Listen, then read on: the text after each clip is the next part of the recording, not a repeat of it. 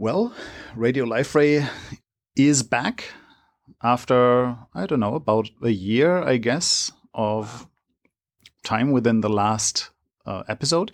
And this is a particularly non-technical episode. With me is one of the people who have been with Liferay for the longest amount of time, I guess. 2019 is the year where Liferay Inc., the first founded Liferay company, will be 15 years old. And somebody who was there in the first minutes is sitting right opposite of me. That's Karis Chan. Hi, Karis. Hi, Ola. Thank you for having me. I thought of this being a good opportunity to talk about what actually happened before Liferay came, during Liferay's founding, and just after that, a little bit about the history. What did you see in the growth, and what was your position in the growth? It actually started off as a project that I am married to Brian Chan, and he was the one who started Liferay Portal. Our church was asking for a website at that time, and Brian is always complicating things. And he was thinking, well, a lot of nonprofits are asking me for a website. So if I invest just 100 hours for my church, but then the next project comes along, I'd have to do another 100 hours. But what if I put in 1,000 hours, then each additional request would only take me 10 minutes. So that's how he thought about building the framework for the portal. And so when he first showed it to me, I know nothing about programming. I'm more like front end visual. Does the website look pretty? And he showed me all these little portlets and boxes. I just thought it looked really ugly, but I didn't understand the power of all the back-end development and the ability to scale and all the power that was behind it. So, I want a flashy car, and he just showed me this Caterpillar bulldozer, and I have no idea why it was supposed to be like so exciting. So I think we got married a couple years after when he started the project. And he was working on the project on the side between jobs or after hours. And again, I really did not have an idea of what he was doing. He was just, it was fun for him, I think, in one sense, because it was a project that he took ownership of, and he saw the need and the power of the portal in fulfilling needs for businesses. And it wasn't until he got laid off right before our wedding that he had another job for an advertising company, and he was trying to pitch Liferay to them. And at that point, that company had offered to pay for his project and take ownership of it. But he calculated the cost of him selling the company or the project, and it would only be as if he worked at McDonald's for the last 4 years. And so he was like, I don't know, this is really not worth it to sell it at this point. And at that time, I think after consulting with some good friends, they just decided to open source it. And I think that was one of the smartest moves that he made at that time because adoption is really important. And so by open sourcing the project, it allowed others to collaborate. It gave us a global presence, and through the help of the community and through just different eyes seeing it, the project just became larger than what we were expecting it to ever be. So, Sorry, I'm losing my voice. We should have brought some water, I guess. I totally forgot that. That's okay. Maybe we'll interrupt briefly and get some. So this was all around, I would say, according to my memory or to my memory of the history, it should have been like around 2001 was when the open sourcing was, or where does that happen? Yes, probably around 2001, right around maybe 2001 or 2002. Mm-hmm. And then we actually didn't start the business portion of it till 2004. And what happened was he at that time was working for the advertising company, but then also was able to find a consulting job part-time at a corporate housing company. And that company, he was able to, again, pitch LifeRay and ask them to build their website on top of LifeRay. And they were looking for developers. And so that's when, he did the first step of the project on his own, but then they asked, can you bring in more people? And he goes, oh yeah, I could do this. And by Thursday, they asked for it. And then by Monday, he IM'd all his friends and just asked, are you free? Are you jobless? Do you want a job? And so that's when he was able to bring on, I think, Mike Young, and then B. Kim, and then a few other guys at that time. Mm-hmm. I actually was not working at that time. I was had the luxury of being a stay-at-home wife, no kids, and just like adapting to married life. And I remembered he was like making his invoices through the ASCII text, like just Notepad. And then the housing, corporate housing director that he was working with was like, I need something that looks more professional because my boss is not going to agree to pay this bill. And so that's where I came in. I had a history of working in administration. So I was like, oh, okay, I'll just whip this up. It looked like my other templates. And so that's how I got involved. So that was pro bono work for a few years. And then eventually I was like, I think this is becoming more than just a side project. And so that's really my role here at LifeRay. And I continue to do administration and the accounting and just making sure on the back end things are running. So technically, you were the first one to bring in actual money or bring money in a serious way. He did the work. I just collected, which was nice. That's always a good position to have. Yes. So when did this all turn into a company, or was that just inevitable from the beginning? Oh, wow. I don't know if it was inevitable. I think a lot of our success was right timing, and for us, a lot of prayer, having the right people, and just being able to draw in more customers, and also the involvement with the community in developing a better and better product. Because I think at that time, open source, there were a lot of players, right? And so we knew that in the apps, is it an app space and database space, there were leaders in the open source sector. Yeah. But in the portal space at that time, there wasn't quite one leader yet. And so there was an opportunity for us to be able to become that leader position. I think a lot of it was just hard work, trying to stay relevant. And then I do recall, like, wow, these people around the world are starting to use LifeRay.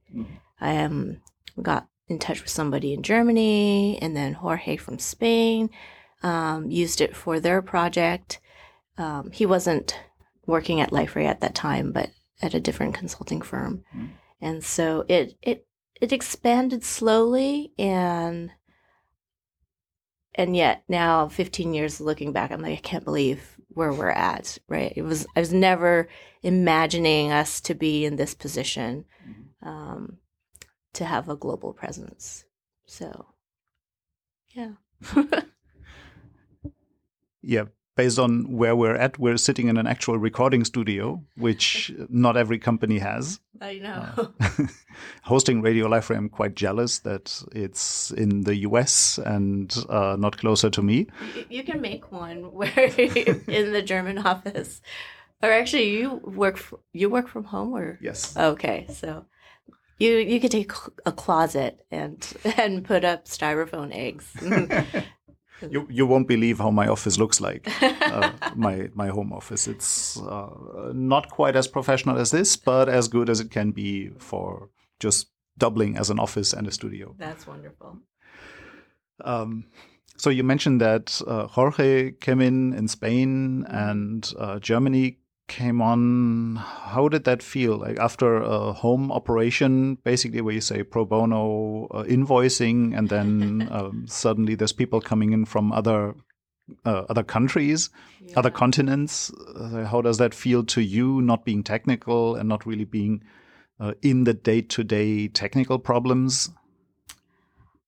I am probably more of a pessimist, which rounds out Brian's optimism and his entrepreneurial spirit. I'm always thinking about the logistics and what does this mean? Can we really do it? And so I think for me, it probably was a little scary. Can we trust these people? I've never met them before. And it's such a weird world for me to be involved with, to meet somebody online and then just make a connection. It was very foreign to my personality. So, but Brian is very open to that. He was starting, he was part of the bulletin boards back in his high school years. And, just his friends were people he met from online. So it was very different for me to be able to learn to trust and engage in these conversations, especially with people who wanted to use the product. And so I think for me, maybe I would hold him back a little, but then, he was always very willing to go out and make those connections. Mm-hmm. And so I've had to learn to meet people through different means rather than just like meeting them face to face. And then learning to really, or just being able to see that there's really a global community and that we can trust each other.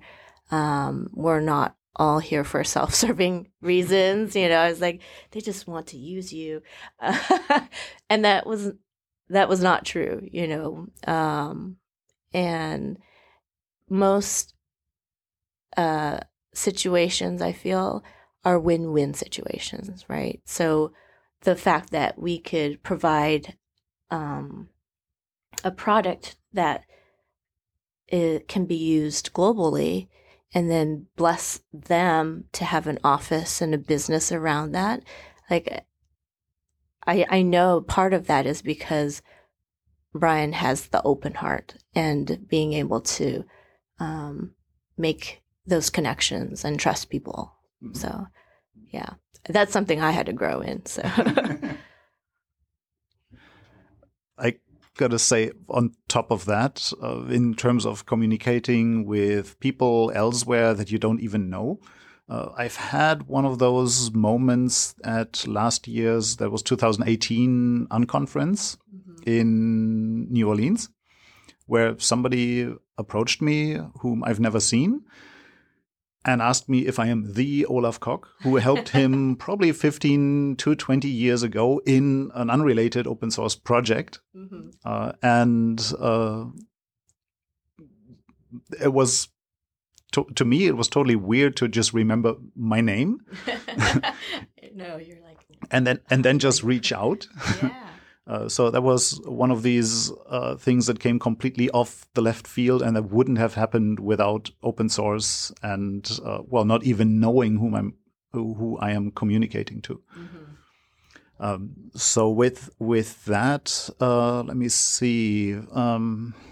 We probably don't need to go through every single step of the development of the company. Yeah, I don't think I will remember everything either. Yeah. Maybe a little bit about where are we now? So Liferay is one of the last big open source companies that is privately held, that is not publicly traded. Yeah.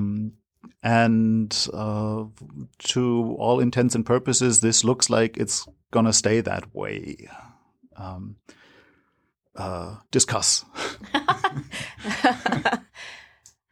Oh, yeah.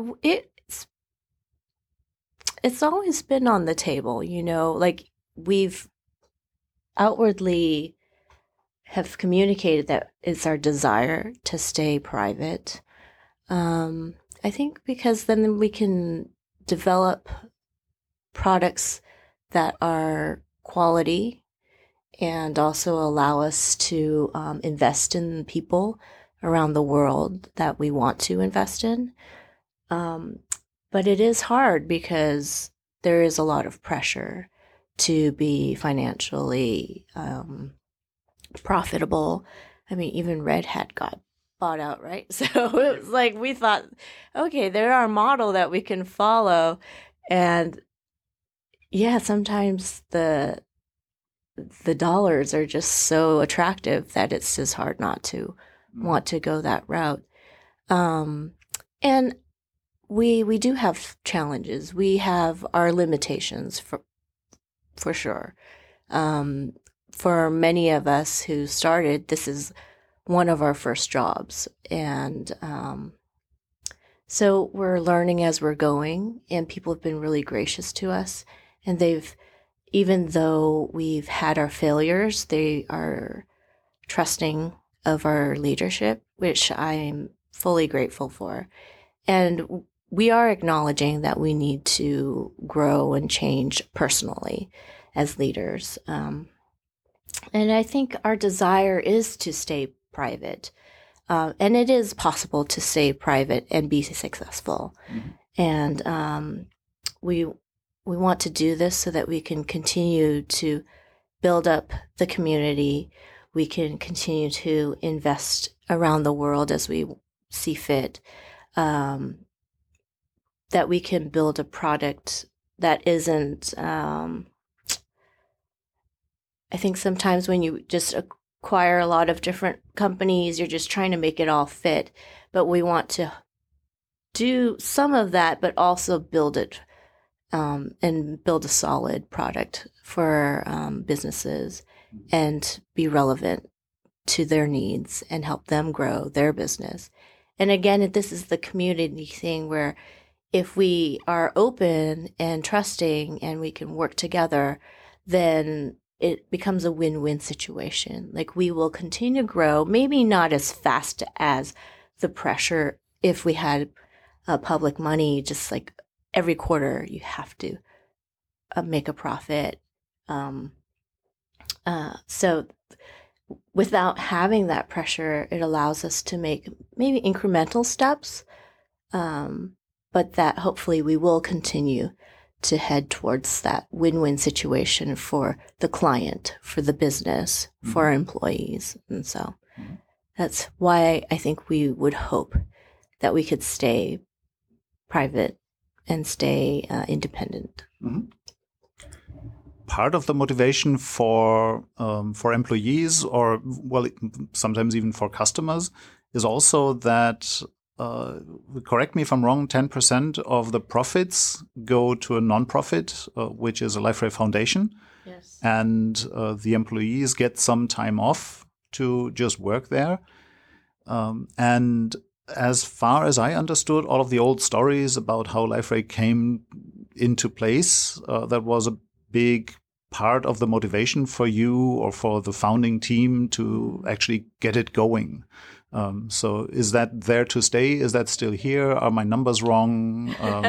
Where did I lose contact? No, we tried. No, we have been successful in keeping that 10%, where we're trying to invest in the world and to help those who can't help themselves, and to really make smart investments in not giving a handout, but allowing or partnering with organizations that help build up their local community through either job development or different things that would meet the human need and human heart. So we continue to do that. We do allow employees 40 hours, which is a 1 week, to invest in whatever they want to for a nonprofit of their choice. And people have, here in the U.S., they've gone to, various countries to serve either South America or during the tsunami for Japan.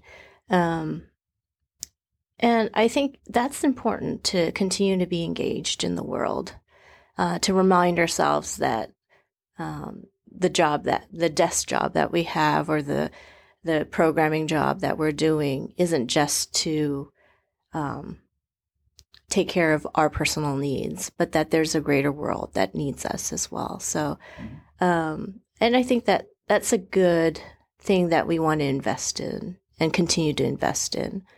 And so, we're hoping that will continue on, and that we'll be able to make a greater impact around the world because of that. I'm not sure how much we can, or whatever, talk about it, but let's try. Okay. It was basically just the announcement for you. I'll cut this. Okay. And we'll see. Instead of having an exit strategy for Liferay, so selling, going public, or whatever, Liferay has executed the other way around, and to my knowledge has bought at least 2 companies already. One of them now is Liferay Italy. So that was a separate company before, and is now, as far as I know, spearheading the Liferay Commerce effort that we have. And the other one is Triplio, which is, to my description, probably simplified, doing marketing, or a marketing company. Yes. I don't want to say discuss again, but how does a company that wants to stay private suddenly gets into the acquisition business? I know, and how does it? I just said that we try not to do that. I think for the commerce, we're still pretty much developing it, pretty much from the ground up. We did acquire a small company, but it was really the talent that we were able to get and harness. And our commerce product comes from that talent. And so, I think we definitely needed a commerce platform on top of Liferay. And so at that time, it's like these connections that a lot of it does happen from Brian. And he's just seeing the pieces that we need. And this happened to be one piece that we needed, and we needed to round out our product. So I think that was one acquisition. The marketing Triplio company, we need to become better at making it a more cohesive product with Liferay. And so maybe because it happened relatively closely to the commerce product, plus we were trying to do other things with Analytics Cloud and then Liferay Cloud, it has been kind of not integrated as much, but we need to put our eyes on it. And so, yeah, we're very hopeful that it will become an important part of the LifeRay family of products, I guess. I don't know how to describe it, but that it would be helpful for any company who has marketing needs and needs to grow their client base. And so, I probably would not be as knowledgeable about the technical side of these products and how they can be integrated in, but I know that they play parts in the LifeRay product as a whole.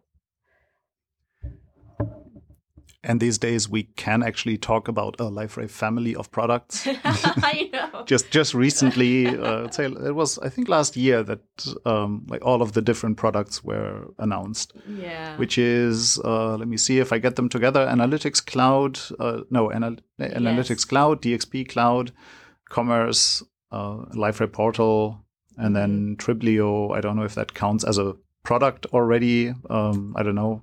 Yeah, I think it is a product, but it's a slightly separate product right at this point. Yeah. Is there anything that I didn't mention that you are burning to get into the message? No, he wrangled me into this room to make me talk to you guys. No, I'm just, again, really grateful to be able to be here and to be able to see the journey that we've been on. And I know so much of where we are today is because of you, Olaf, and just all our employees, the community being involved. So I'm really thankful and grateful for this opportunity. So. Well, thank you for that praise and the time that you invested. Thank you for not wrangling back when I brought you into this room. And, well, I hope that the next episode will not make everybody wait for another year. So thank you for the historical background in LifeRay. And I'll talk to you later.